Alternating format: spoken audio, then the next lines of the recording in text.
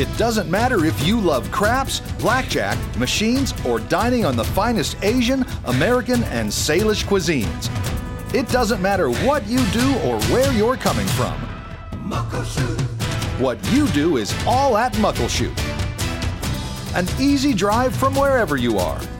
All roads lead to Muckleshoot. Muckleshoot.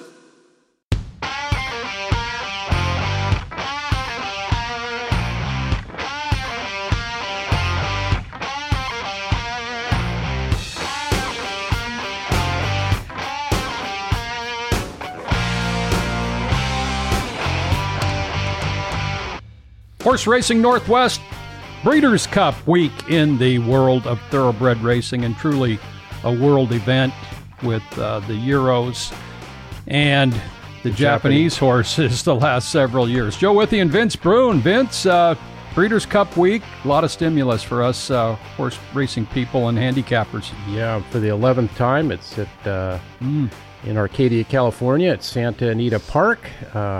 Friday and Saturday, and as usual, some really terrific betting races. Oh, boy. Yeah, this is the 40th Breeders' Cup. Started back in 1984 at Hollywood Park, and Breeders' Cup number 40 this year. At Emerald Downs, gates open at 8:30 on Friday morning, 8 o'clock on Saturday morning. 8:30 Friday, 8 o'clock Saturday. The third floor is going to be open both days. Of course, floor number 5, certainly the main floor, and seating is first come, first served on the 5th floor, so make sure you get your spot. The third floor is going to be open. There won't be any services on Friday on the third floor, but Saturday there will be, with the classics open there for food and beverage, and also the bar. Of course, the Quick Picks popular spot for food on floor number 5. That'll be open both days, of course. So we're also going to have our bus service open to the Auburn train station and bus station, which is just about a mile and a half away.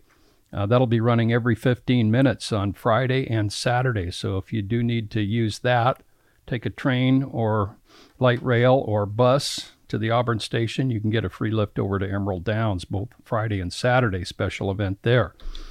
So, Breeders' Cup week at Emerald Downs, and speaking of our big races, our Long Acres Mile winner in action this week, Vince.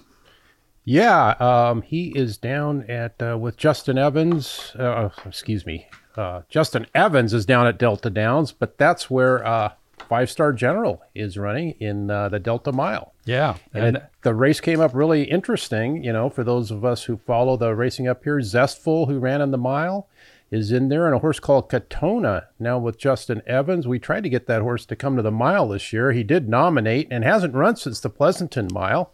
He's now with Justin Evans. So a really neat race. There's a Louisiana bred in there that me and Joe were looking at, that he is a terror on the front end. So a 5-Star General might have to sit a little bit, but he can do that. So a very interesting race. And then Tizamacho Girl is in the treasure chest later on the card, who won our distaff this year, and now with Justin Evans down there for the Horrors. And so that'll be an interesting race. I think that's the 8th race. It's kind of the Philly Mare equivalent of the Delta Mile. So okay. A lot of local interest. Yeah, that is tomorrow, Friday. That is Friday, and the Delta Mile is the second race on the card. It'll go about 3:40 Emerald Downs time. Central time is right. 5:45, yep. It? Yeah. Right there in the midst of the Breeders' Cup Friday action. So the Delta Mile, Katona, the one hole, Touch Upon a Star is that local horse that you mentioned by Star Guitar, 8 for 11 lifetime, big speed, 3 for 3 at Delta. Zestful, the 7 horse, 8 to 1, and 5-Star General, 9 of 10 in there, and he is 4 to 1, and this will be his Delta debut. Of course, he won at Evangeline. He won $100,000 there earlier this year. And 5-Star General, our reigning Long Acres Mile hero, Roy Brewer, part owner with his wife Tammy, along with the Griffins and the Wenzels, the owners of Slew's Tiz Whiz, are defending horse of the meeting, 2-time winner. And Roy was just in to pick up the Horse of the Meeting trophy, beautiful trophy for Slew's Tiz Whiz. Yeah, I've already kind of beaten the drums, hoping we get to see Slew's Tiz Whiz and 5-Star General in the 2024 mile. You can never get too far ahead in racing, of course, but they've faced each other more than twice. But in the 2 times they've run against each other a mile, they each have a first and a third. Yeah. So that would kind of be fun to see who could come out triumphant in a third showdown. You bet. And, of course, both are going to plan on coming back in 2024. Who knows, Papa's Golden Boy might be back as well. He just got some shipping sickness or just got ill, but he was on the mend and on the R&R during our 2023 meeting. All right, so 5-Star General in action tomorrow on Breeders' Cup Friday. We're going to go over with our guest. Bill Downs, our track announcer, is going to join us, as is Jon White and the Big A, Anthony Stabile. Jon White, just the great Washingtonian, great Washingtonian in the world of horse racing with his handicapping and his historical prowess and his column, and just given us so much time over the years on our Win Place show and our Horse Racing Northwest podcast. Be good to catch up with Jon. Always love catching up with Jon, yeah. And, of course, he does the morning line at Santa Anita, and he's been very busy because that morning line, they drew, I think the final was at Monday, and he had those lines out and really quick on both cards, and that means he had been doing a lot of prep work, I'm sure. Knowing Jon, he's very thorough, so he'll tell us about that. Extremely thorough, as you are as well on the morning line. We won't comment on some of these other tracks out there with their morning line. Our morning line, well, it's always difficult, but it's nothing compared to having to do 14 horses in a Breeders' Cup. Not only that, you're under the microscope, and there's people on social media just waiting to hammer you if you miss one. And so Jon has, like you said, he's very thorough, and it'll be interesting to hear his thoughts on, I'm sure he'll have a couple picks for us probably too. Yep. Okay. There's a holiday gift fest is back at Emerald Downs. That's going to be November 11th and 12th next weekend, Saturday and Sunday, November 11th and 12th, 10 to 4. Holiday gift fest covering the 3rd and 4th floors. So you can get some ideas of holiday gifts here at Emerald Downs. It's been a real popular event, and vendors are filling up those 2 floors. Dancing at the Downs on Saturday, November 18th. Our next Dancing at the Downs, that's a Saturday evening function. Linda Ronstadt, tribute group, and the Eagles as well. She had a big association with the Eagles early in her career. She did. One of the first Kingdom concerts, we're always dating ourselves here, was the Eagles in 76, and Linda Ronstadt was one of the preliminary acts. Yeah, and she has a big history with the Eagles, as you mentioned. She has one heck of an all-time voice, Linda Ronstadt. I watched some of her videos on YouTube. Boy, she's got a stage presence, too. She does. The whole package. Yeah. Little gal, but boy, just fills up the arena with her voice. So we'll see if her tribute singer can just come even 50% close to Linda Ronstadt. But that is Saturday, November 18th. Okay. Let's take a listen to the stretch run of the 2023 Long Acres Mile. 2.5 furlongs to go in the Long Acres Mile. And it's 5-Star General, who shrugs off a man's man. Il Bellator's on the outside. 3rd, Armaduro's in 4th. Then it's Top Executive. Slew's Tiz Whiz is on the grandstand side with a lot of work to do. They run down to the final furlong, and it's 5-Star General on top by 3. Il Bellator's in 2nd. Slew's Tiz Whiz down the center of the course. But with a 16th to go, it's 5-Star General with Joe Bravo aboard, taking the Long Acres Mile. The 23 mile, of course, went to 5-Star General. And what a great race as he shipped in for owner Ken L. Haddoff. Grant Forster back in town, and Joe Bravo riding for the only time in Emerald Downs history and winning aboard 5-Star General. And the man who called that race, his 2nd mile, he hasn't had to call a close finish yet in the mile, Vince. But Bill did a super job, and Bill Downs, our track announcer, joins us on Horse Racing Northwest. Bill, good afternoon. Hey, guys, how are you? Hi, Bill. Good. Good to have you on. Breeders' Cup week. Lots and lots of stimulus, and I'm going to throw out a 4-letter word right now. Help.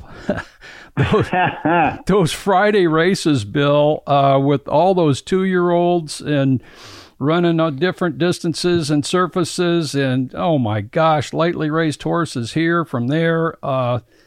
Anyway, how about Friday starting off? And tell us what you've been up to since the meeting ended. Well, I had that drive back from Washington to Pittsburgh. Yep. Had a lot of stuff going on in the house in Pittsburgh, and I've been dealing with that. But that seems to be the light at the end of the tunnel. So it's I got that together, and then I'm spending the week down in Florida with a friend, and we're going to watch the Breeders' Cup. He's got a beach house, so he said, "Come on down." I'm like, "Well, let's do this." Nice. And it seems like a good spot to watch the Breeders' Cup. So a little bit of relaxing this week, but with a lot of handicapping, no doubt about it. But you mentioned on Friday a couple races I thought that were interesting. The 7th race, the Breeders' Cup Juvenile Fillies Turf. Mm-hmm. A filly, I'm not thrilled with her post, but I love her. Still, nonetheless, the 11, She Feels Pretty for Sherry DeVoe, won the Natalma Stakes from far off the pace. And it was a race. It didn't get off to the greatest start in the world. And a lot of horses have come back. A lot of fillies have come back in that race to win next time out. I think it's like 6 or something like that. So that was a power race. There's a lot of different directions you can go in that race. But She Feels Pretty in the Breeders' Cup Juvenile Fillies Turf is one that I like on Friday.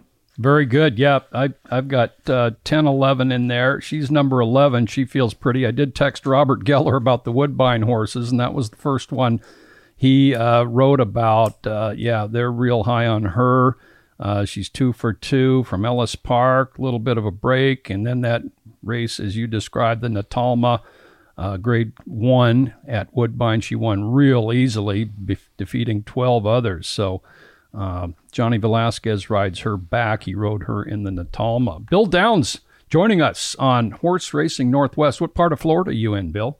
We're on the western part, okay. So a little bit south of Tampa. Very good, and I'm sure the weather's good. And yeah, weather's really nice. So, but another one on Friday is in the 9th race, the Breeders' Cup Juvenile Turf, and there's not a whole lot of speed in this race. So the 5 horse, My Boy Prince, another Woodbine horse, for trainer Mark Cassey.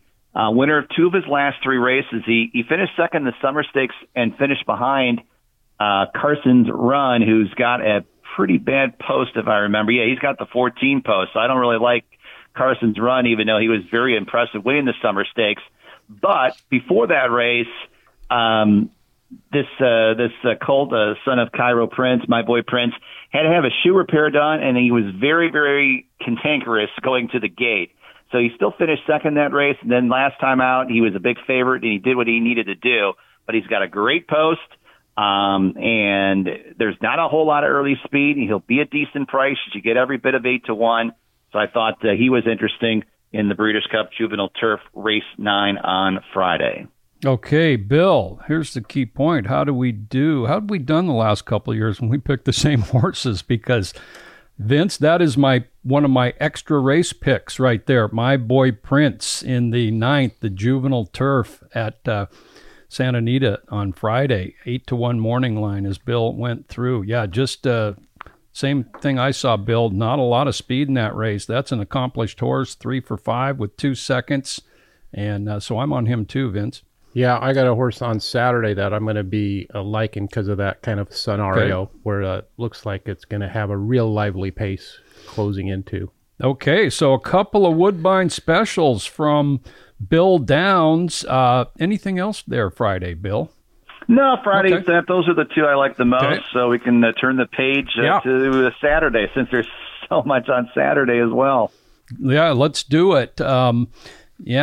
Just starting with the 3rd race is the Dirt Mile. Cody's Wish is going to be a huge favorite.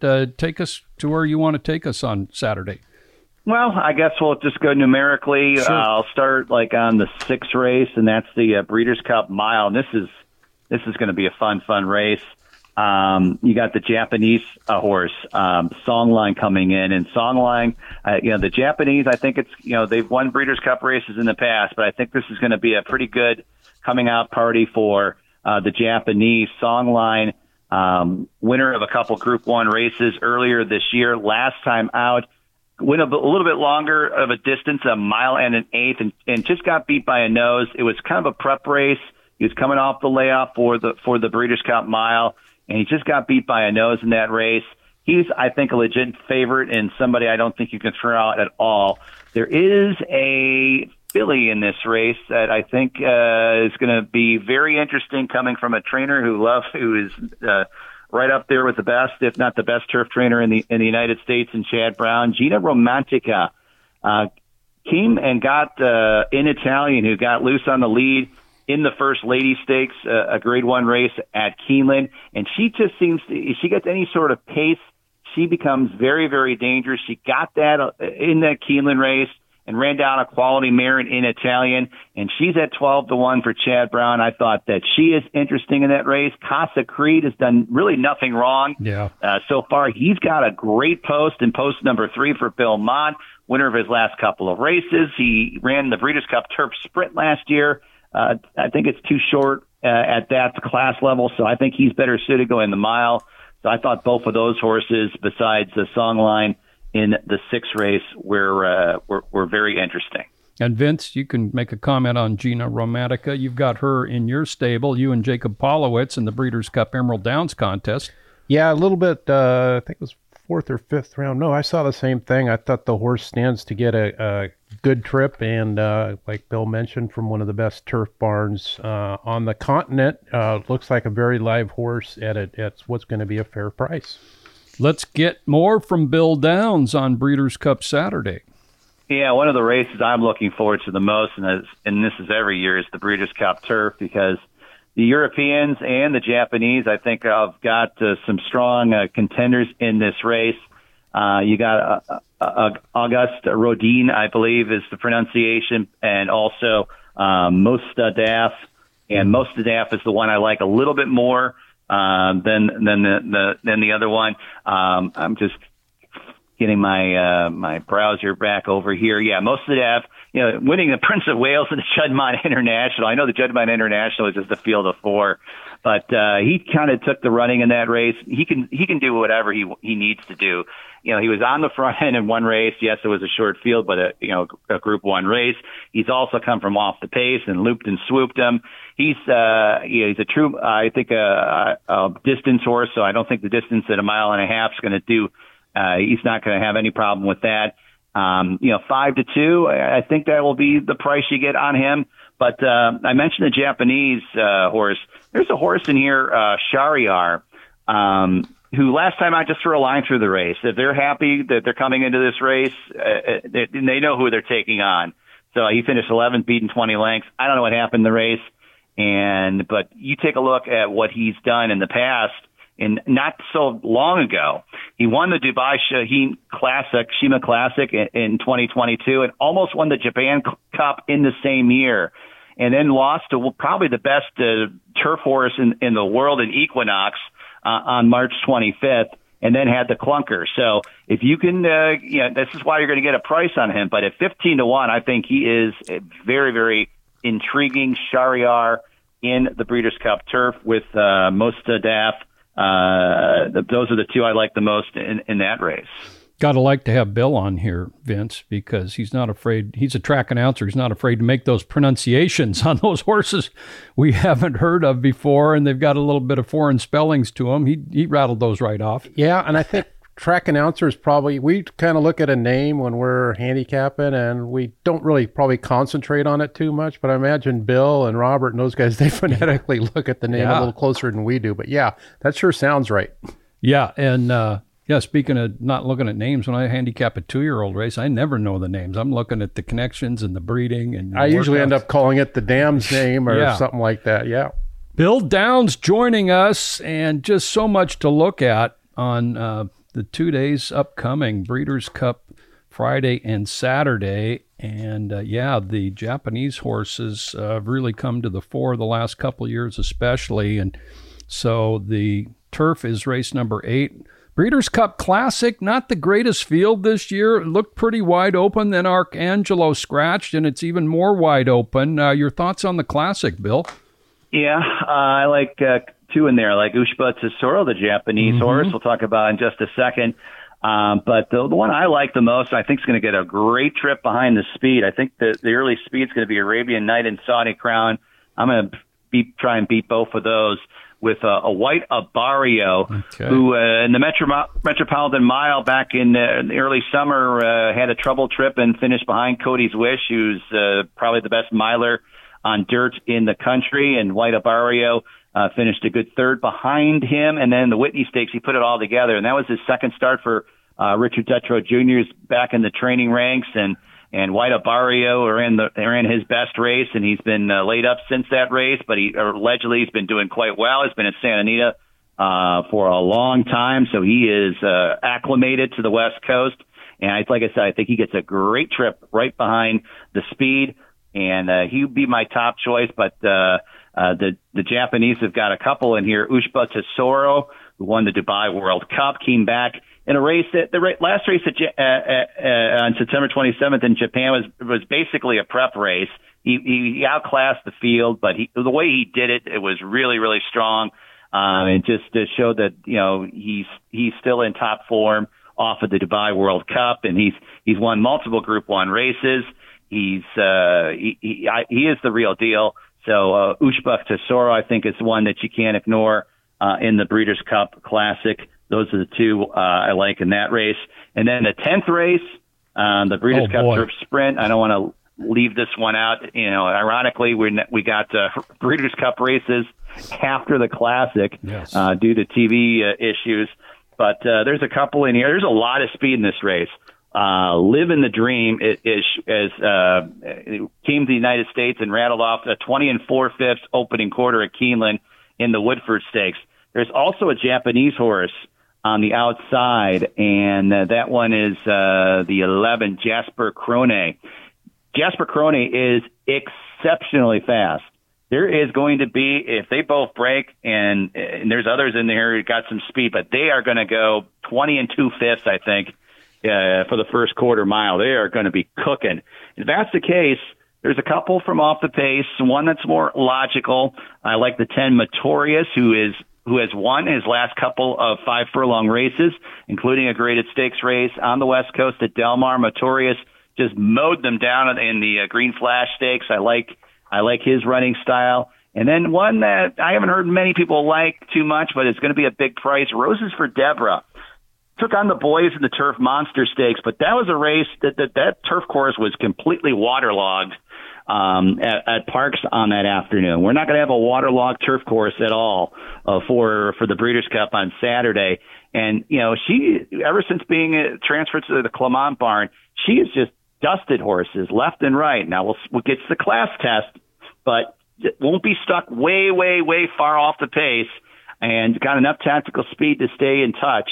And I'm kind of interested to see how she does. And she's going to be a big price at 12 1. So I wanted to make sure I got those 2 in as well, as I know what's going on there. But I like those 2 and wanted to get that out for our podcast listeners. Very good. And, Roses for Deborah is one of my extra race picks as well. And I noticed 2 other people have her on their extra picks. So, Bill scoped her out. Yeah, she's been winning real easily. Irad Ortiz aboard as well. And if Bill has a good day Saturday, the Vince Polowitz team, because we also have White Abarrio, and we got Shariar, we've got Gina Romanica. We've got Shariar. No, you don't. Oh, we got Gino Romantica and White Abarrio. White Abarrio. And then his other selection in the Classic was my first pick, the Japanese horse, Ushba Tesoro. So, there's some connections going on here. Good. We do our podcast together, and sometimes some of those handicapping techniques rub off on each other. Bill, Is there, I didn't prep you, but is there one kind of really big long shot? You have mentioned a couple good price horses already. So yeah, that's the whole thing. It's just kind of, you have to be adaptable, and, I'll be watching every race as it's going and whatnot. My boy Prince on Friday, I think is interesting. That's worth a win bet. And, just looking here, Roses for Deborah's 12-1. That's the great thing is that sometimes you just let the board show you what to play, and we'll go from there. But I'll be involved all over the place and having a good time this weekend. That is great. Well, great catching up with you. And as you know, 5-Star General in at Delta on Friday, yes. Second race as well. So we'll be keeping an eye on that also. Bill, have a great weekend. Always good to talk to you. We'll catch up again, and happy Thanksgiving. Thank you, guys. Yep. Thanks, Bill. See you, Bill. Bill Downs joining us on Horse Racing Northwest. Hey, and how come you didn't bring up the Packers? Oh, well, I'm just kidding. He was pretty happy there. I didn't want to. Yeah. Bring him down too much. No, he's very realistic when it comes to that kind of stuff. He liked Jordan Love in the preseason, but that's not working out too good. Of course, they lost at least 2 receivers from last year as well. Yeah. There might have been 3. And their running game, when you don't have a good passing attack, their running game suffers, and that's suffering. And yeah, it's a rough year for. I don't feel sorry for Packer fans. They've had a pretty good run. Yeah, they have. Okay, we're going to take a timeout and come back with segment number 2 here on our Breeders' Cup edition of Horse Racing Northwest. Jon White's going to join us in the next. Oh, before we do, let's just go over some of the Washington interests in the Breeders' Cup. Mark Glatt was on with us recently on the podcast, and he's represented by Dr. Schivel, who nearly won 2 years ago and is coming off a nice win, Vince. He'll be in the last race on Saturday, the Breeders' Cup Sprint. I believe he's 5-1 on the morning line and certainly has a good shot in that race. And he also trains Chatalis. Correct pronunciation. Chatalis. John Chatalis, well known here at Emerald Downs, a good friend of Ralph Vaca's. I think we went over that. And his brother is who the horse is named after, a friend of Dan Agnew and a neighbor of Dan Agnew, who's the breeder and co-owner of Chatalis, who's coming off a win in the Chandelier, I believe. Yeah, and that will be a Friday race where we have all the 2-year-old races. Yeah, and Mark, as we mentioned last time, having a sensational meet at Oak Tree or Santa Anita Autumn. Couple for Mark Glatt, and we mentioned Dan Agnew, owns Chatalis. Dave Staudiker, who's in with Mike Maker, the trainer, and Dave has supported the Long Acres Mile like 3 times in the last 5 or 6 years, shipping a horse in. And Dave went to Bellevue High, played basketball, went to Shoreline JC and played basketball, was a high-end referee, built a business, and he is a very prominent North American owner now, still has residents and relatives here in the Northwest. He owns the Wine Steward, who's in the Breeders' Cup Juvenile. Also, David Thorner, he had this mare, Lily So Fair, and Grand Mo the First in the Juvenile Turf is out of Lily So Fair. David Thorner on the WTBOA board and a prominent owner and breeder in Washington for so many years. Wesley Ward trains Nakatoni and also Twilight Gleaming. So there's some Washington interests in the Breeders' Cup. And again, gates open 8:30 a.m. on Friday, 8 a.m. on Saturday. First come, first served up on the 5th floor. We'll take a break, come back with Jon White on Horse Racing Northwest. It doesn't matter if you love craps, blackjack, machines, or dining on the finest Asian, American, and Salish cuisines. It doesn't matter what you do or where you're coming from. What you do is all at Muckleshoot. An easy drive from wherever you are. All roads lead to Muckleshoot.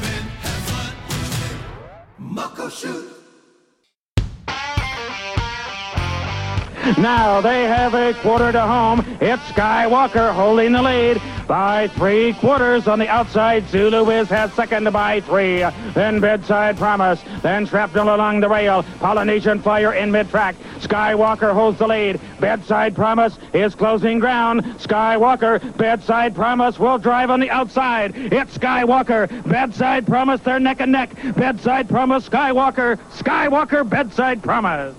Skywalker won that 1986 Longacres Mile.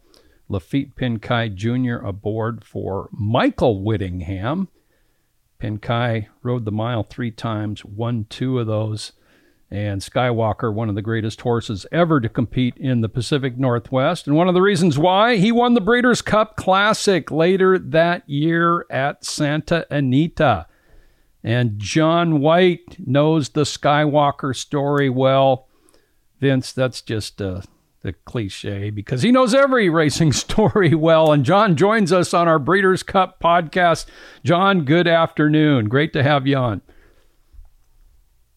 Great to be with you guys as we are on the brink of the 2023 Breeders' Cup. Of course, I was there for the very first one with the Daily Racing Form in the press box at Hollywood Park, sitting next to the legendary turf rider Joe Hirsch. At that time, I was a reporter for the Racing Form and a columnist, and of course, Joe Hirsch was the executive columnist, very famous in racing. It was so weird that day, guys, because... And look, the Breeders' Cup was such a revolutionary development in racing that people really wondered whether it would succeed. And it was just so weird sitting at 11 o'clock in the morning to watch $1 million horse race in 1984. I mean, and think of what $1 million from 1984 would be worth today, and Chief's Crown winning the race under Donald Macbeth. And how about this, Joe and Vince? The winning jockey for the first Breeders' Cup race ever run, I saw ride at Playfair Racecourse in 1968 as an apprentice, Donald Macbeth. No kidding. That's one I don't think I heard before, but that is a good one. And yeah, that first Breeders' Cup, I remember when I first heard of the Breeders' Cup, and it was from Scott Ellingson, who worked at Longacres and had the job that I later got, making over 100 calls a day to radio stations. And I was visiting Longacres. I think it was the year before, 83. It was 1982. Okay. And I remember they stormed the nation a little bit on a publicity tour. I think it was John Gaines? Who founded it? Yep. And that's right. Yes, indeed. The breeder, John Gaines. That's correct. And I was working at a paper, the Everett Herald, and they knew I knew a little bit about racing, and they said, "Hey, do you want to go to this thing downtown?" And I said, "Absolutely." and there wasn't that many there, but it was, I met them, and they talked about the concept. And as you mentioned, John, it was $1 million race.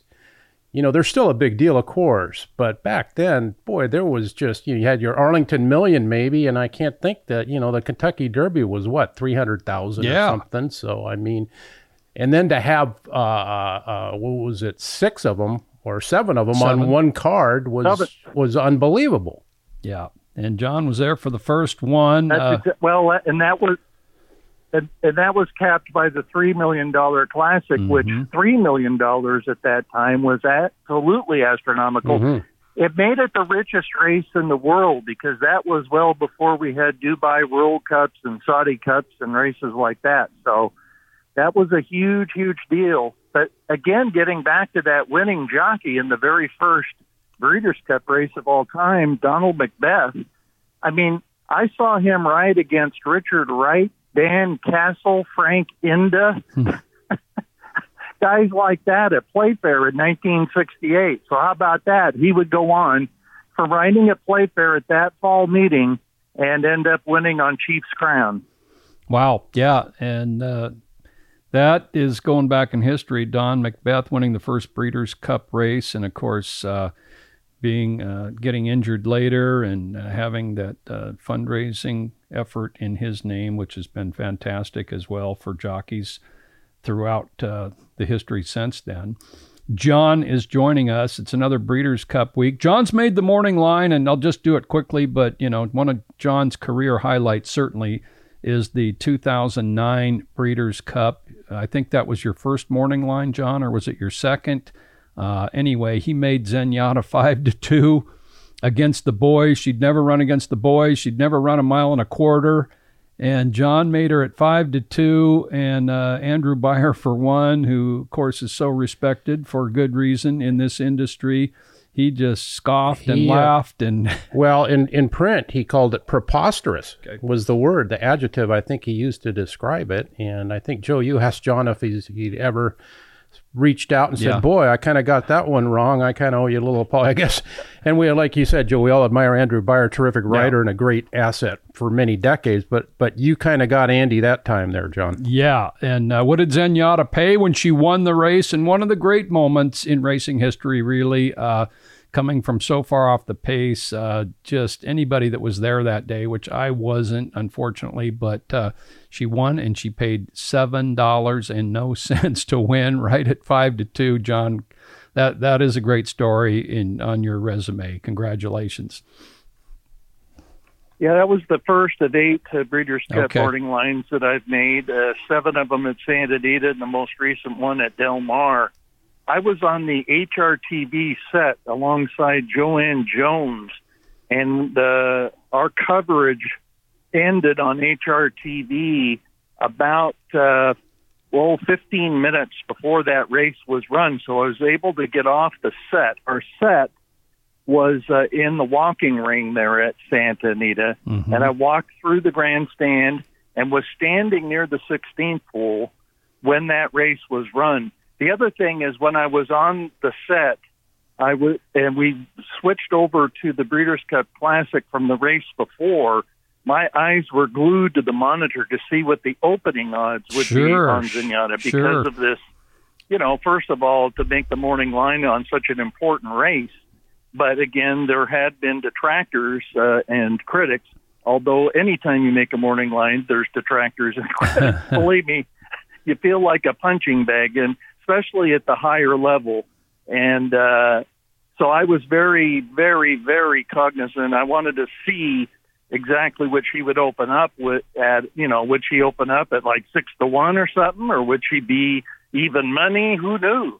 And she opened up at 5-2 and didn't, and how often do you see that? Yeah. Believe me, it's like 30, 40 minutes before the race, and her odds never changed on the board. Wow. Never did. I mean, I don't ever remember seeing that ever in my life. And look, I talk about being at Playfair in 1968. I still have my first racing form I bought at Long Acres in 1966. It's pretty old and tattered and yellowed, but wow. I still have it. Cost me 50 cents. And I also am just about to completing having worked in the horse racing industry for 50 years, because I started at Playfair in 1974, and we're about to turn the calendar over to 2024. And so that'll mean that I'll be going on to my 51st year in being as employed in horse racing.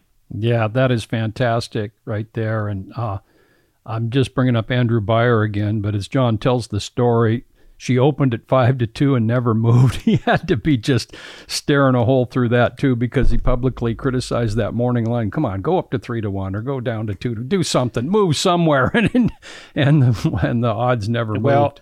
And nowadays too, and I know you know this, Jon. When you do the morning line and you see something a little out of whack off your morning line when the odds first change, you can kind of look at those will pays and say, well, this is going to change because it's just someone made a big bet here and it's going to balance out. But in a case like that, I don't think we were able to kind of peek ahead and see what the will pays would be on all those things. So you were kind of just at the mercy of just staring at that number. Yeah. Well, it didn't. Well, and certainly I was staring at it, and I'm glad, Vince, that you have I'm glad, Vince, you have the memory to remember the word preposterous. I'd forgotten that, and that's the exact word that Andy Beyer How do you feel like when you're making a morning line on such an important race and someone of the stature of Andy Beyer, who, of course, is the author of the very popular, and I certainly use them myself, Beyer Speed Figures, is saying what you did is preposterous. Yeah, well, that was a excellent moment. I was really proud of you then, and his first morning line. Vince made I just segue not too far off. Vince, your morning line on the Long Acres Mile this year was fantastic. It was really close, yeah. And as I said, John, earlier in the show, there's people out there in social media that are just these days are kind of waiting to let you have it when you air, which is inevitable when you do a morning line. John, how about a couple of stories that you're following closely for this year's Breeders' Cup? Well, one would be the filly that I made the shortest priced morning line favorite. That's Tamara, trained by the great Richard Mandela, who, of course, won the Long Acres Mile with Bad and Big. And this is a filly that has generated a lot of excitement, a lot of hype. And yet it's rather interesting, guys. The clockers here that I respect, like Gary Young's and Andy Harrington's and Toby Terrell's, they're not raving about the way she's training coming up to this race. So that's a little bit interesting, because if you just go off her 2 races and you go off her breeding, she's by Bolt de Oro, who I was a big fan of. I claimed him in my fantasy league off his debut win, and he would go on to win the Del Mar Futurity and the at the time, the Front Runner Stakes, which is now the American Pharoah Stakes, and he was a heavy favorite in the Breeders' Cup Juvenile and did get beat. He would have won a Santa Anita Derby if not for a colt by the name of Justify, who, of course, Justify was undefeated, not only won the Santa Anita Derby, but swept the Triple Crown, emulating the great Seattle Slew to be a 3-year-old that with an undefeated record to sweep the Triple Crown. So, but then the dam is the Great Beholder, who is a 3-time Breeders' Cup winner and a 4-time Eclipse Award winner, was inducted into the Hall of Fame last year.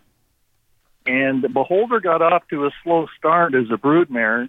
And quite frankly, many of the real top race mares, or top fillies, don't turn in to be top producers. For instance, Turn to Fire, who won the 1972 Fashion Handicap at Long Acres, was my first $100 bet, and she won by a nose in the last jump, edging Fleet ahead. That was Larry Pierce aboard Turn to Fire. That was a case of Turn to Fire was a real runner, and yet she really wasn't much as a producer, and that's fairly common, even at the higher level than that. And for instance, Inyata, hasn't turned out to be a real successful broodmare. Rachel Alexander, the same thing. So to see Beholder, her first 3 foals were disappointing, but then she got a stakes winner in Tinella, and now she's got Tamara, who looks like she could be anything. And Richard Mandela, is one of the greatest trainers of all time. I think Charlie Whittingham is the greatest trainer of all time, but believe me, Richard Mandela is a member of that club. When we think back to Richard Mandela in 2003 at Santa Anita, when the Breeders' Cup was a 1-day event and consisted of 8 races, not the 14-race 2-day event we have now, he won half of the Breeders' Cup races that day. That's how great Richard Mandela is. So it's kind of like in Mandela I trust, why even though some of the clockers are not really giving the thumbs up on the way she's training into the race, I'm going to stick with Richard Mandela. And then you have Mike Smith, who has ridden the likes of Zenyatta and Sky Beauty and one of my all-time favorites, Inside Information, who Inside Information holds the record for the biggest winning margin in the history of the Breeders' Cup, 13.5 lengths. And to show you how great she was, she got a 119 Beyer speed figure when she won that Breeders' Cup race. On that same Breeders' Cup card, the Great Cigar got a 117. Wow. So Inside Information got a higher Beyer than even Cigar that day. And yet nobody even hardly talks about inside information, as great as she was anymore. But she was one of my all-time favorites, and I think she definitely was one of the all-time greats. And Mike Smith has really, he's not a guy that just tosses around superlatives all the time. And he has raved about this filly, and that means a lot to me. The fact that Mike doesn't typically talk up someone like he is this filly. And boy, her first race was impressive. She stumbled and veered to the left and still won. And then her Del Mar debutante was absolutely jaw-dropping. I mean, the way she powered home, if you go back and watch the video, this will be her first race around 2 turns, the Breeders' Cup Juvenile Fillies. But when you watch the gallop out in that Del Mar debutante, I mean, she was a block ahead of those on the gallop out. So I think she's the most probable winner of the Breeders' Cup this year, even though she's being asked to go a mile and a 16th for the first time in her life. But this is a special filly, I think. And, I'm hoping for our sport, too, because we've certainly had the ups and downs, the highs and lows. Even coming into this Breeders' Cup, we've had a number of defections. And I think it would be a shot in the arm for racing if we could get the looks of maybe a superstar. I'd love to see Tamara win it big, just to kind of lift the spirits of everybody. Yep, the racing does need stars returning from one year to the next, that's for sure. This doesn't happen as much as it used to. So Tamara by Bolt Oro out of Beholder. And before we get off Tamara, dams that haven't reproduced themselves very well. Fire Sweeper, the all-time leading stakes winner at Long Acres, along with Captain Condo. She was not a spectacular broodmare, and Jerry Paxton gave her a few chances with some good studs. Stop Shopping Debbie hasn't really lit up. Yeah.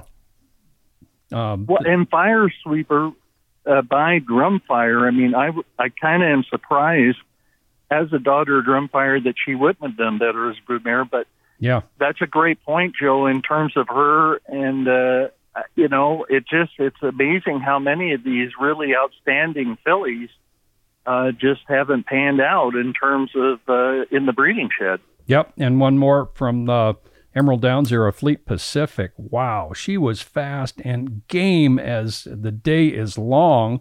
Won 9 stakes here.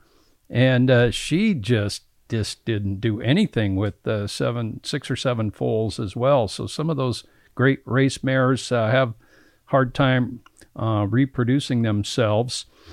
John, all of John's picks I'll tell you what, are available at expressbet.com. Go ahead.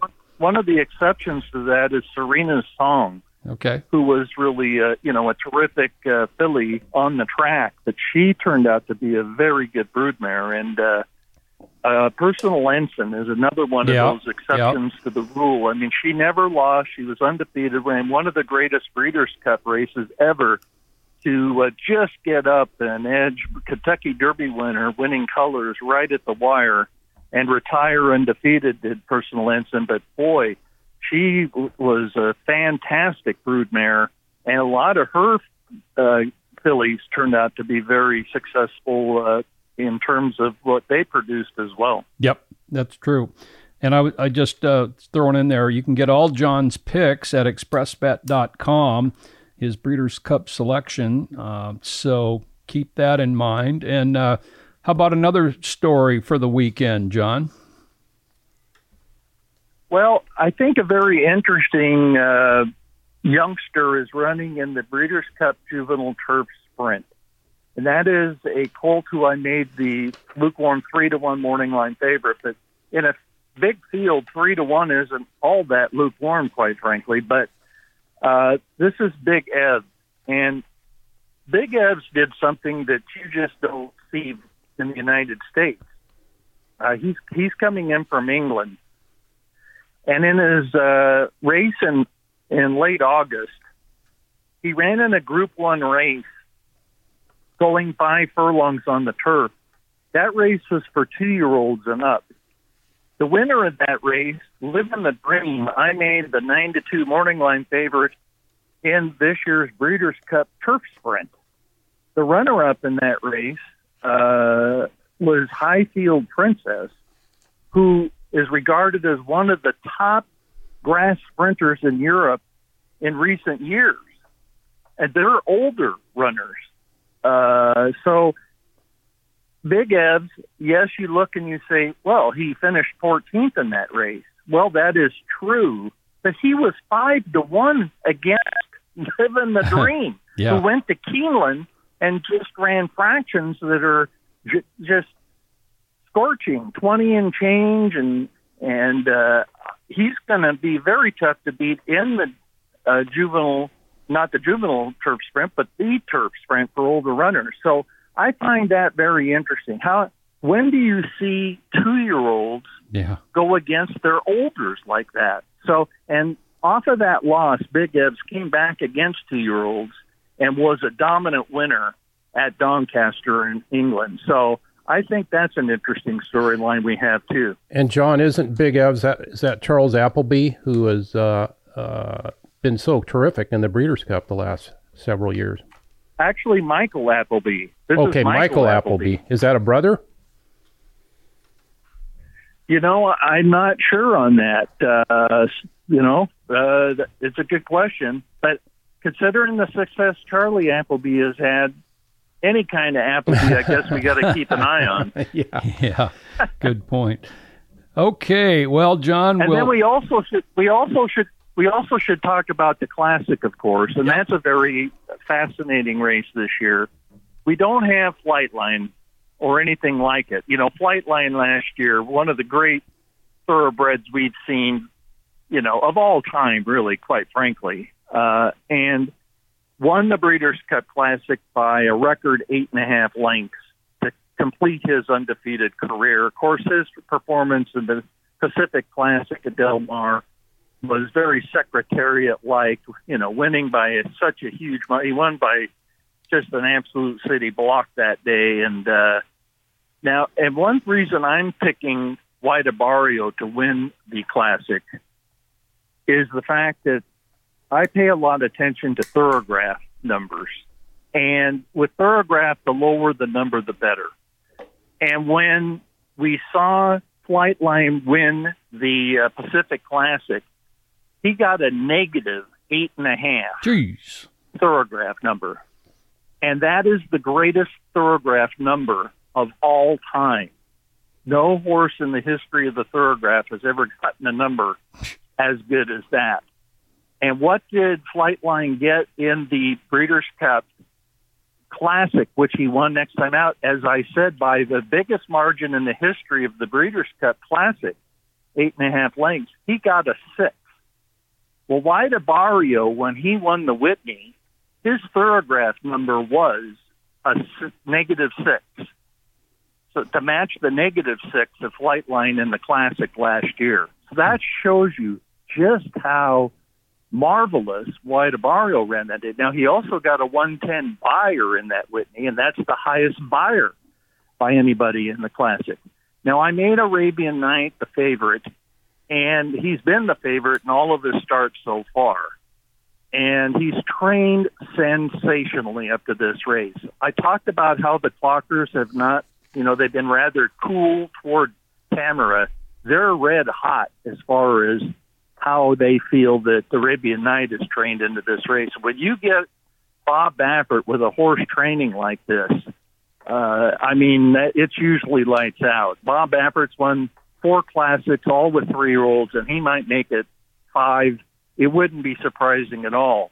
But there's a couple of concerns I have for Arabian Night. Number one is the only time he lost was when he didn't get the early lead. And with Saudi Crown in the race, it's no cinch that Arabian Night's going to get the early lead. So that he's going to, he could get into a pace battle with Saudi Crown, or he might have to rate off Saudi Crown, or he might have to use himself quite a bit to get the early lead from Saudi Crown. So that pace situation is a bit of a concern for Arabian Night. The other thing about Arabian Night is you look at his last 3 speed figures, whether you're using the buyer speed figures or the thoroughgraph, White Barrio's speed figures are better than Arabian Nights in all three of their last starts. Not just the last start in the Whitney, and as far as Arabian Night, the Pacific Classic, but all three of their last starts. So to me, to take the price that Arabian Night's going to be, which is likely to be the favorite, and you're going to get a better price on White Barrio, to me, this is the situation where I would take my chances with White Barrio. So he's my top pick. My second pick is Ushba Tesoro. You talk about a reversal in form. It very much brings to mind Cigar. Yeah. When Cigar was losing races on the turf and Bill Mott switched him to the dirt. He had run on the dirt early in his life, but then he ran in several turf races, which was understandable. He was by Palace Music, who was a grass star. And the thing about the situation there is that Ushba Tesoro, when they put him on the dirt, he's turned into a complete wind machine. Yeah. And, Japan used to be a laughing stock when they came to the United States. I've been to 2 Japan Cups. The first one, Longacre's riding great, Gary Stevens won it on Golden Pheasant for trainer Charlie Winningham. That was my first Japan Cup. And my second Japan Cup, the most recent one, was won by a filly called Gentle Donna by a nose over Olfar. That's the sire of Ushba Tesoro here. Okay. So think of that. Yeah. And these Japanese horses have really been doing so well all over the globe, in France, in Saudi Arabia, in Dubai, and even here in the United States. So when we had the Breeders' Cup at Del Mar a couple of years ago, they won a couple of them, including a huge long shot in the Distaff. So he's really, except for his kind of wingding at the gate the other morning, which he did better at his next visit to the gate, Ushba Tesoro has made an absolute beautiful appearance here at Santa Anita. And then I'm going to go for Arabian Night third. But it's a very intriguing race this year. It's certainly wide open, actually. Quite the difference than last year when Flightline went off as the 2-5 favorite and won, and he became the lowest priced favorite to ever win the Classic, breaking the record of Easy Goer, who was 1-2 as the favorite when he lost to Sunday Silence. So Flightline went off as the lowest priced favorite in the Breeders' Cup Classic ever, and got the job done, unlike Easy Goer when he was 1-2 in 1989. Okay, well, the 3-year-olds look to have the older horses over a barrel maybe a couple months ago with, of course, Forte and Arcangelo and even Kentucky Derby winner Mage still in the picture. And none of those horses are in the Breeders' Cup Classic. Arabian Night holding up the end for the 3-year-olds this year.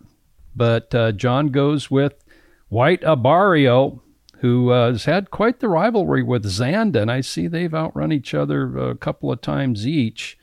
And Zandon at 12-1, not a win machine, but is coming off a victory in the Woodward at Aqueduct. Anyway, Ushba Tesoro, that's my pick. By the way, John, Arabian Night was the first overall pick in our Breeders' Cup contest. CJ's got him. And Ushba Tesoro went at the end of the first round. And then Vince and Jacob. Wow, that late? Yeah, 11th pick. I got him with 11th pick. And then Vince and Jacob got White Barrio fairly late in the second round. So I think they're feeling pretty good about that. Okay, well, John, another big weekend of horse racing down in your backyard. The great race place is Santa Anita. And again, your column available at expressbet.com with all your selections and just a number of great columns leading up to the Breeders' Cup as well.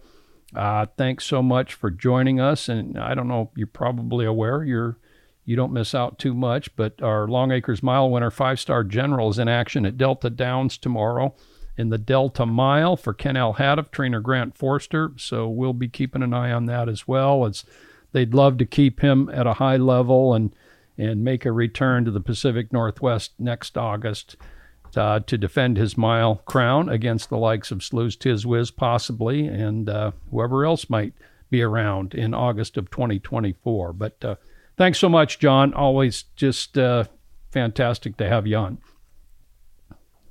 Well, thanks a lot, guys. Of course, my heart will always be in the Pacific Northwest, and I'm glad you mentioned that, Joe. That slipped through the cracks. I didn't know that about 5-Star General, and of course, I loved him in the Long Acres Mile this year, and I bet on him in the Long Acres Mile this year, and so I will be absolutely seeing how he fares. I'll be pulling for him, and I might even put a few dollars on him in that race as well, because he owes me nothing. Nope. After getting the job done as nicely as he did in this year's edition of the biggest race in the Pacific Northwest. And look, as I mentioned, I've been to the Japan Cup. I've also been to the Melbourne Cup. I've been to the Arc in France. Wow. I've been to the Kentucky Derby. I've been, of course, to the big races here in Southern California, the Santa Anita Handicap, and, of course, Breeders' Cup races galore. But what is my favorite race? It is the Long Acres Mile. That's a great point to end on. Jon, thanks so much, and we'll speak with you soon.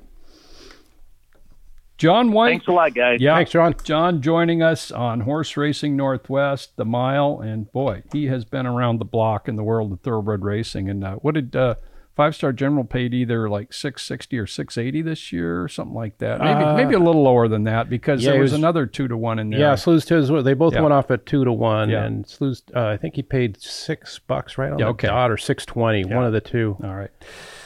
Okay, well, great to have Jon on. And talking about great Breeders' Cup moments, I've gone over the personal ensign story and Sunday Silence Easy Goer. I was there for those. Those were tremendous. A couple others, Breeders' Cup highlights for me, go back a few years. The 87 Classic, of course, with Ferdinand over Ali Sheba, with Judge Angelucci, that year's Long Acres Mile winner, right in there until the very end. He finished third.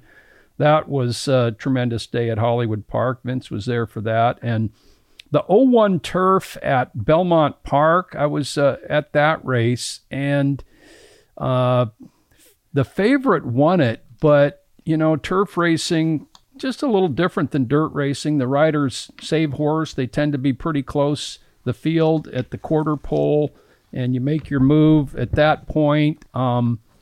And boy, did Fantastic Light make a move that year. That was just awesome. As he was between horses, and Dettori said, "Let's go."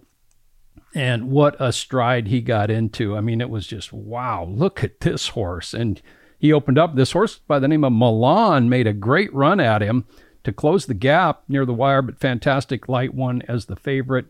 Course record at Belmont Park on the grass that day, 224-1. That was a pretty memorable moment for me. How about you, Vince?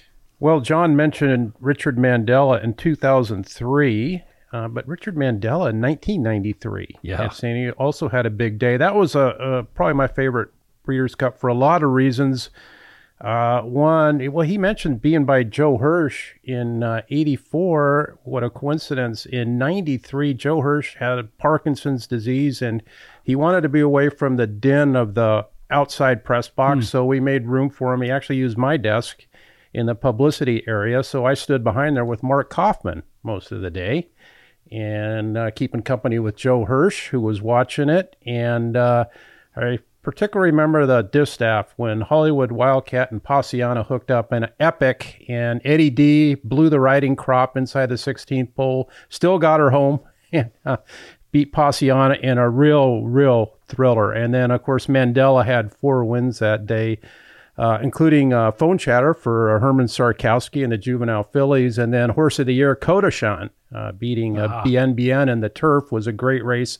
And then he won 2 on the undercard with Ledger Cat, who was a real dark black horse who had little white dots on him, a real distinctive-looking South American horse. And then Memo, who ended up being a nice California-bred sire, won a 7-furlong stakes race. And that was a real real fun day, and that came right on the heels of all the fires we had in the mountains. And Breeders' Cup had been up in the air, touch and go. They ended up running it under just brilliant sunshine, and that one stood out to me for a lot of great reasons. Yeah, I saw you earlier in the week, and you, the one horse you gave me was Memo, and he was like 12 or 13 to 1, and he just absolutely dominated that race. He broke well. And it was 7 furlongs, where I think he ended up being just almost untouchable at that distance. It just hit him right between the eyes, and and he ended up being a real solid California-bred sire for many years too. Yeah. Okay. There's some Breeders' Cup memories from us. We're going to take a break, come back with the Big A, Anthony Stabile, on our Breeders' Cup show here on Horse Racing Northwest. It doesn't matter if you love craps, blackjack, machines, or dining on the finest Asian, American, and Salish cuisines. It doesn't matter what you do or where you're coming from. What you do is all at Muckleshoot. An easy drive from wherever you are. All roads lead to Muckleshoot.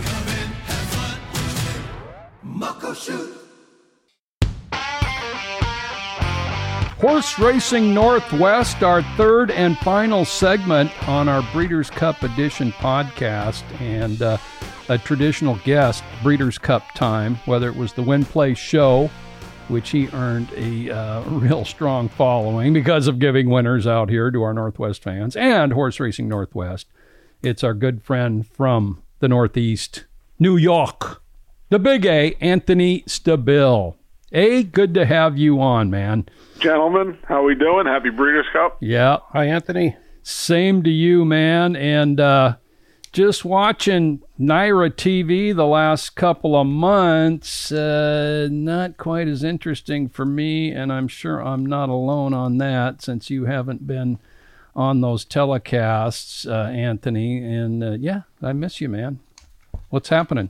I miss you guys too, and I appreciate those words. Everything's good. That sentiment is being shared by many people, by the way. Yeah. Not to toot my own horn. I saw it on Twitter today all over the place, Anthony. Oh, really? Yeah. Yeah, so, Well, up at Yonkers, had some health issues the last 3 months, but looks like we're over the hill there, and we're on the right side of the mountain. So, good. Going to get back into the swing at Yonkers Raceway, calling the races up there, doing some more handicapping for them as well. And I got a couple of other irons in the fire. But I was talking to Joe before we started tonight. This is the first year, I believe the advance used to come out in the first year it came out, it was in '93. And it's the first year I have not had the advance. I have not done an insane amount of work, either personally or professionally, between the New York Post, VegasInsider.com, being over at NYRA, New York City OTB, now defunct. It's the first year I haven't done any work, and it's been it's just weird. It's very, very weird. Usually the table I'm sitting at right now talking to you guys is covered in paper. Well, by now it's usually done, and it's just doing the podcasts and the interviews. But oddly enough, the only man that called this year was Joe Whitty, and he's been the only one that called many a times when I didn't have a calling card, and I'll always be thankful for him and for to you, Joe, and for what you do and the relationship we've had amazing. I was talking to my mom and dad about this yesterday. My mom Phyllis and my dad Peter here right now. 20 years. Yeah. Sinister G was 20 years Sinister ago. G. In March 20th, my friend Dan and Heather's wedding anniversary, I was talking to you from a used car lot getting an airbag fixed. That doesn't sound too shady, does it? But I was talking to you from a used car lot getting an airbag fixed. And gave Sinister G and Shakespeare and the Caltech at Gulfstream. They don't even run it anymore. I think they ran it for like 3 years.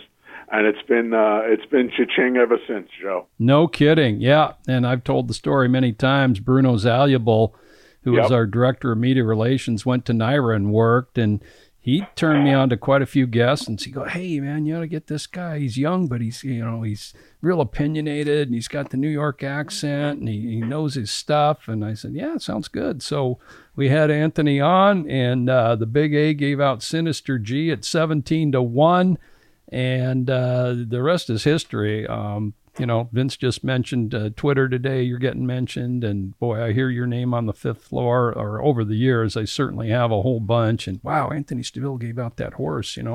He knows California too, just as good as he knows New York. But yeah, you just hey, you're opinionated. I listened back to that one show when you went over all those New York jockeys a couple years ago, and you had an opinion on all of them. And there's so many good ones, but. Stuff like that, but mostly giving out Belmont Stakes winners and just winners, and you do it in a convicted fashion, and I certainly hope your health issues, as you said, are on the right side of things. That is great, and we'll just talk a little Breeders' Cup here, because I mentioned to you on a text that Friday everybody needs a little help. There's certainly going to be a lot of prices on the board that look somewhat live. Have you singled anybody out on some of those Friday juvenile races? So I was given the task by you, sir, of talking about the turf races, and I'm kind of glad. I think, especially with the Euro presence, it helps to have more than one set of eyes on the PPs. As opinionated as I am, I'll talk to a few friends who have good opinions, in my opinion, and talk about these races. So the first juvenile turf race is the Sprint. It goes as race 5. It's the first Breeders' Cup race. It starts to pick 5 for the day as well. Historically, and I know that saying that after just a few runnings, we have the edge here. The Americans have the edge here because this is what we do. We sprint. They go long over in Europe, and we sprint. It's the reason I believe we've had as a contingent so many wins over in Europe, led by Wesley Ward, who's up to about 14 now at Royal Ascot, because we're ready. They're ready to go fast early, and the Euros just aren't. I think that was a great, Crimson Advocate, the way you kick things off, the filly running against the boys. The number 1 for George Weaver, who has a strong hand in this juvenile turf sprint.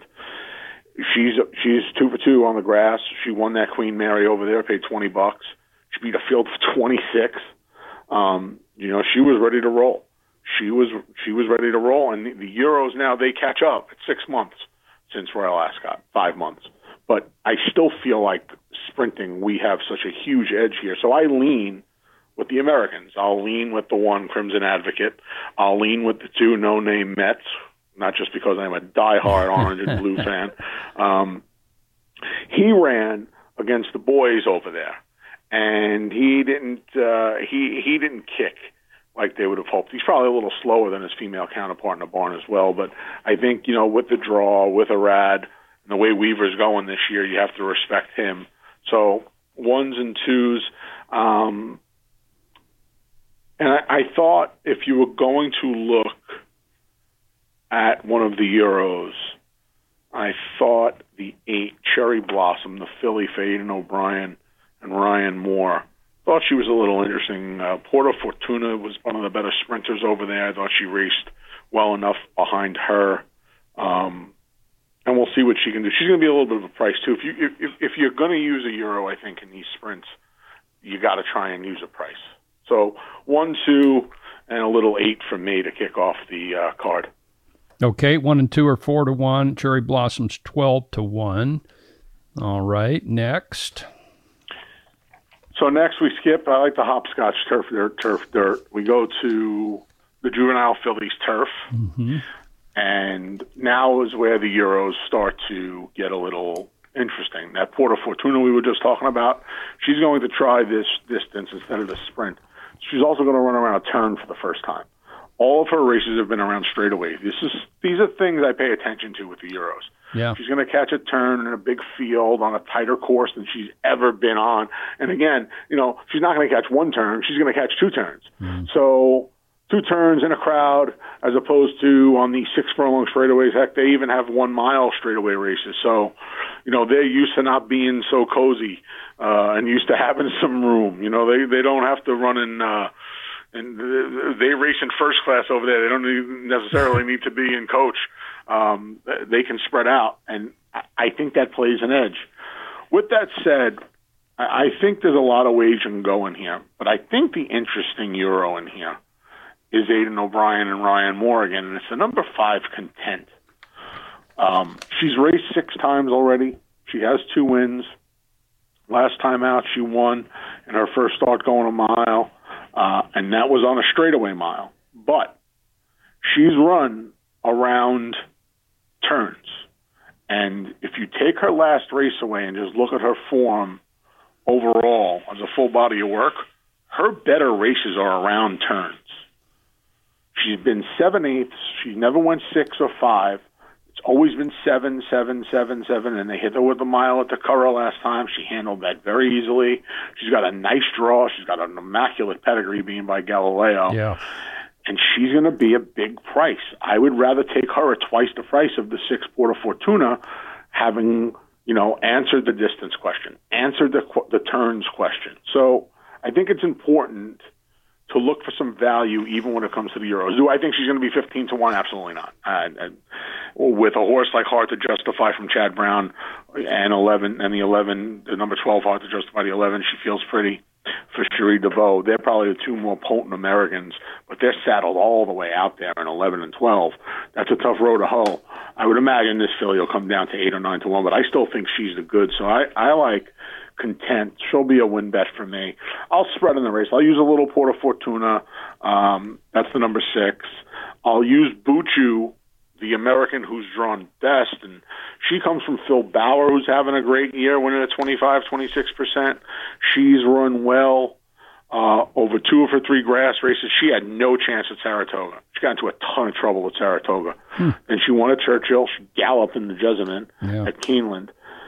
And she's overcome a bad post. She won from that Jessamine from post 10. Now she's post 2. If she can get find a little room early, and find a little bit of a spot, I think she might be okay. So, Content for me.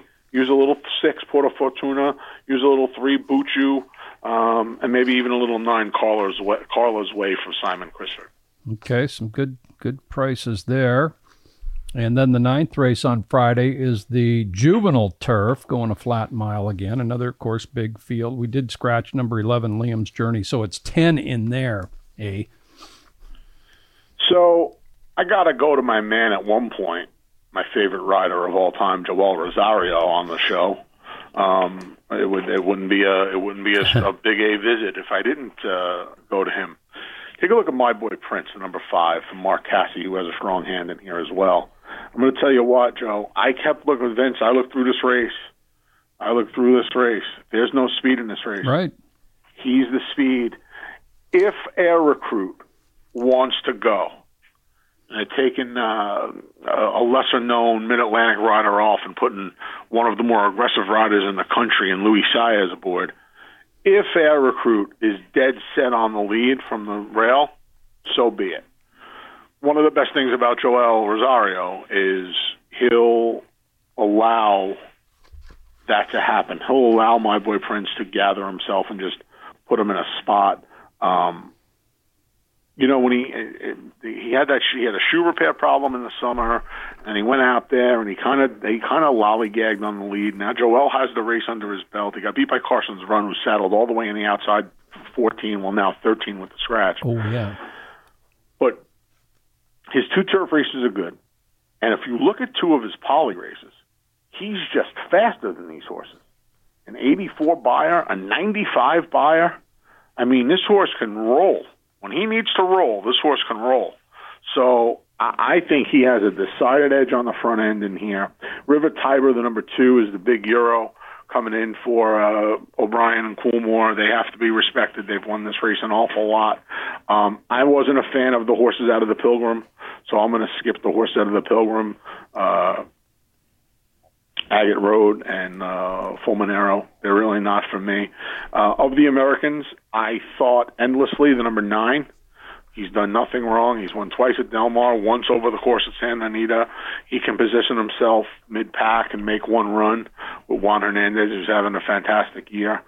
And Carson's run on the 14, if he had a little bit of a better draw, I'd probably give him a second look. He handily beat my boy Prince, but he certainly did it with a much better setup than he figures to get on tomorrow night. Okay, yeah, Carson's run. Yeah, I forgot to turn the page. Liam's Journey's out, the 11, but there still are 13 in that race. And our track announcer, Bill Downs, was on early. He went with my boy Prince. I picked him in our Breeders' Cup draft contest here at Emerald Downs as well on pretty much all the just standard handicapping. Not a lot of speed in the race. He's a good horse with 3 wins in 2 seconds from 5. And you went through it. A lot of other good things. Rosario, speed figures. Yeah. So my boy Prince for the Big A on in that juvenile turf on Friday. Anything on Saturday that interests you? I took a look at the turf sprint. Okay. Oh boy, that's another. The key word of the day was help. I was told when I looked up for the Big A signal, it said help instead of the Big A signal. So I was like, Joe probably needs some help with some of these crazy races. Yeah. Because if we're being completely honest, this isn't the most star-studded Breeders' Cup we've ever seen. No, it isn't. And I was just saying that here to my folks.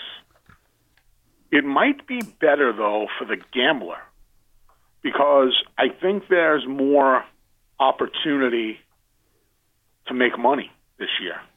I mean, it turns out there's opportunity to make money every year, and I say that and then it chalks out. But this year, I honestly feel like there's nobody. Like, I would imagine Cody's Wish is going to be a very short price in the dirt mile. Yep. I'll tell you what, he's not coming into the dirt mile like he was coming into it last year. Yeah, I agree. I got a horse I like in that race, Anthony, so I'm interested in who you like. It's not, you know what it is, Vince? It's not who I like. Mm-hmm. I think you almost have to stab against him. You got to find somebody to stab. And I am the biggest proponent of not doing that. I tell people, you never go into a race looking to beat the favorite. If you can find someone to beat the favorite, that's all well and good. But I don't like the way he's come into this race, not from a training point of view. Bill Mott's the best. I've said that numerous times. Bill Mott's the best. And the story is a great story, too. The story's amazing. I love the story. But this horse is not coming into that race. And listen, they may have squeezed a lemon in the Whitney. I know people knocked the ride in the Whitney. He didn't have a great start. I think this horse is headed in the wrong direction. I would have taken a big stand with Practical Move. I would have taken it, unfortunately, because he just had such a tactical edge. I'll tell you what, Zozos. Yep. Zozos has an edge now with Algiers coming out and then Practical Move out. I mean, yeah, that's exactly it, Anthony. That's my angle there. I think Zozos is going to take the race right to him, and he certainly loves a mile, and we know where he's going to be early. So I think he's a pretty live horse. The only thing Florent's got to do, Vince, I think, is be careful of National Treasure. Yeah. When National Treasure won the Preakness, it was on the lead. Yeah. When he broke his maiden, it was on the lead. Those were his only 2 wins. His other races, he's off the pace, and he doesn't get his pick. 100%. I agree. That's the one that scares me, and he's drawn outside. I can see him just putting him, gunning him early, and that could mess things up a little bit. And you mentioned he runs better, National Treasure, that way. So back on his home track, we might see him do that. I think Stage Raider at a big price. Stage Raider doesn't have to be too far off of it. He could trip out behind those 2. And maybe get Brian Hernandez Jr. loves the rail. They did him a big favor by just drawing him in there and leaving him there. I could see him, and the morning line is 15-1. That's gone with Practical Move at 3-1 out, and Algiers, who was 6-1. He's going to come way down. But even if he's 8-1, you want to start the day with a pick 5. I mean, I wouldn't be surprised if he could post an upset. He's going in the right way. He's a half to justify. Right. So maybe it took him a little longer to find his legs than it did his older, more accomplished brother by a long way. Yeah. Well, beaten just a length by Zozos in that ACAC at Churchill Stage Raider, and has that great post for a mile on dirt, the one post saving ground. So, yeah, Cody's Wish has the great record at a mile. He's defending champ. He's got all the buyer figures. But, yeah, watching his last two races, he hasn't been his awesome self that we have seen a number of times in the past, including last year's Breeders' Cup. So, actually, the dirt mile last year, he won by a head, I'm seeing here over Cyberknife. Yeah, and his other problem is, don't forget that course. If that course gets speedy, he's got grief. And that's early in the day, too. So I would be very leery of singling and taking a big stand, especially at under. He's got to be 3 to 5 now. Between the story and the scratches, he's got to be 3 to 5. I think he's a little bit vulnerable. Well, how if you're about going to play a pick 5, you got to be a fool not to use him. But I think you might be able to beat him on Saturday. We got to get your take in the Classic, of course. Well, it's probably the most disappointing Breeders' Cup Classic I've ever seen. Like I said, just being cognizant of what's going on in racing my whole life and having really done this work for 30 years. I can't remember depressing. It's a depressing race. I try to go through the race. I really don't want Zandon. I'm going to tell you who I don't want, who everybody loves because they think the Magic Man's back. White Barrio has start and stopped twice on his training since he's been out there, and I know being out there has been an edge, but he's had some problems. In fact, I've had friends tell me that they don't want him for a cent. I got one guy told me he can't lose. I got 5 guys telling me the way the training was interrupted, he's a complete no-go. Where do you go from there? I mean, do you want Saudi Crown? I don't want Saudi Crown. I don't know where to go. That's my problem. You want my take? My take is I have no clue. I have no clue what to do in the Breeders' Cup Classic. So, if I'm making an official pick, I'm just going to default to my man Joel Rosario in proxy. Okay. But if I'm alive in the pick 5, I'll have 5 or 6 of them on the ticket and try and, I'll have Saudi Crown, even though I don't love him.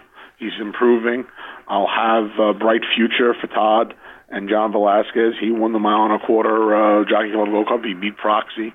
I'll have Proxy. And I think you got to be a fool not to have Arabian Night.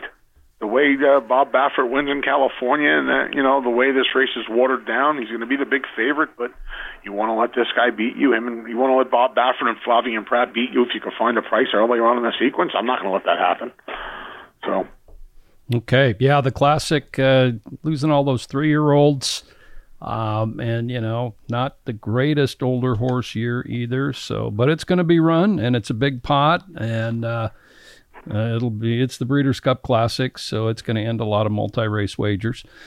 So, is there one bet that you're going to make for sure this weekend? I'm going to bet that filly I gave you guys. Okay. In the 7th race on Friday. I'm going to bet, I lost my spot now, Content, yeah. That's her name. Yeah, I love betting the Euros and the distance races on the turf for the 2-year-olds. I think they have an edge. They usually have more seasoning, and I feel like she's been brought to this race all the 7/8 races, and then as soon as they hit her with the mile race, she was good. That came on soft ground as well. She's run on all types of ground. So I think she's going to be a big price. And if you can catch one of those Euros at a big price, I think you got to try to take advantage of it. So I'll use her in the pick 5 along with those other 3 horses I mentioned. I'll play her to win. Okay. I'll make an exacta key box with Buccio to number 3. The 6, Porta Fortuna, and the 9, Carla's Way. So 5 over 3, 6, 9. And I'll make a win bet on the number 5, Content. Content, the daughter of Galileo, 15-1 morning line. That is race number 7 on Friday, the Juvenile Fillies Turf. Okay. All right, well, you're a little bit closer to some Breeders' Cup get back as you're a little slower getting started this year, but I understand why. No problem. Always great info from you, and good to hear your voice, and let's hope we hear more of it in 2024. You will. Thanks for getting the Breeders' Cup juices going, guys. I'm kind of quiet and dull about it, but I'm ready now. I'm ready to go finish the work the next few hours and tomorrow, and try and make a little score. Very good. Very good, Anthony. Thanks. Thanks, All right, guys. Good luck, everyone. Thanks for having me. Good luck to Anthony Stabile. Thanks for joining us, as always, here on our Horse Racing Northwest podcast. And it's time for some sports shorts. Breeders' Cup-wise, did I mention this earlier? Tap It Into Mischief, More Than Ready, have 7 wins as sires. That leads all sires and Breeders' Cup wins. And Galileo is way out in front in money earned from his progeny in the Breeders' Cup.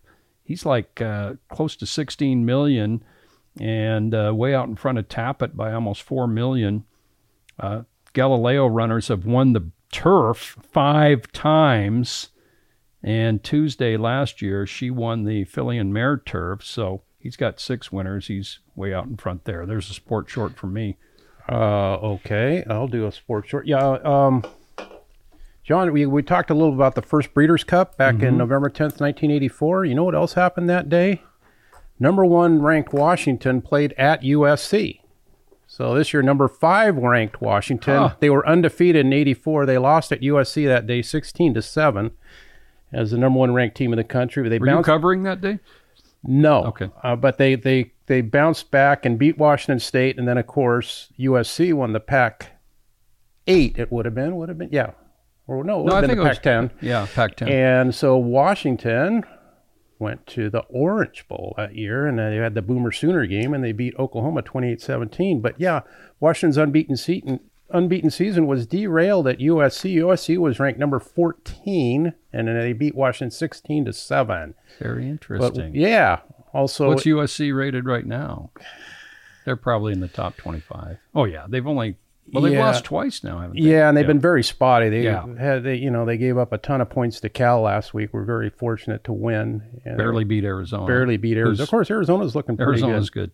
But anyhow, okay, that's my sports short. Okay. We're going to do a pick here, or you got one? Yeah. I mentioned a few already. Yep, I mentioned one too. Yeah, Austere in the juvenile fillies turf.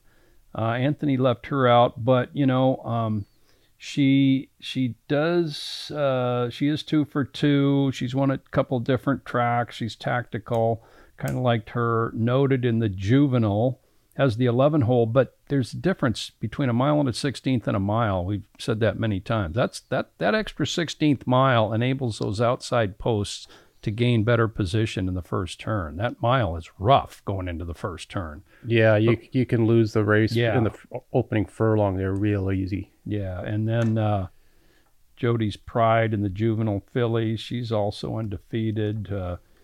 Won at Saratoga and Aqueduct. Her Dam was 2 for 2 as well. Pratt stays on her. She's got the good post, the 2-hole, and I think she's 12-1. She's going against Tamara, but those are a few picks for me.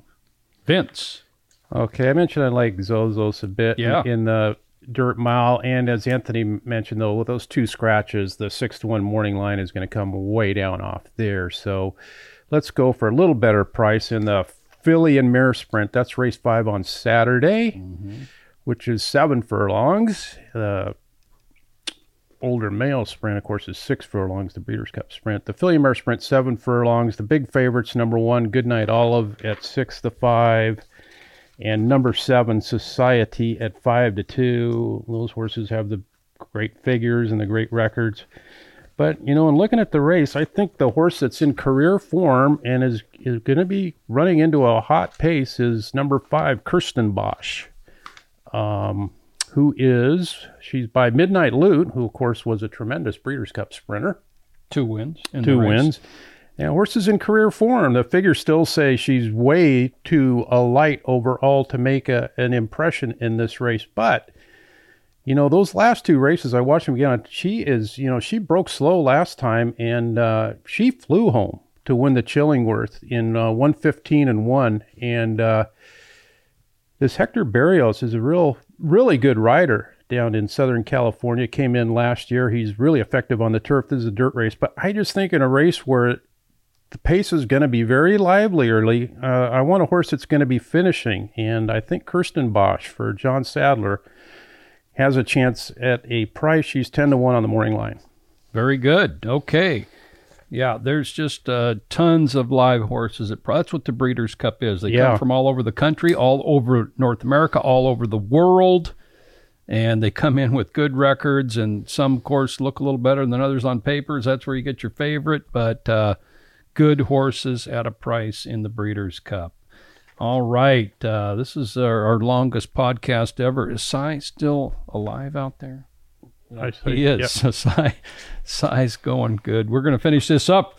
Our last time trivia question was, who has the best record of horses who ran in the Gottstein at 2, the local Northwest Derby at 3, and the Long Acres Mile? Well, Dr. John H. won the Gottstein, won the Derby, and finished second in the Long Acres Mile. No horses swept them all.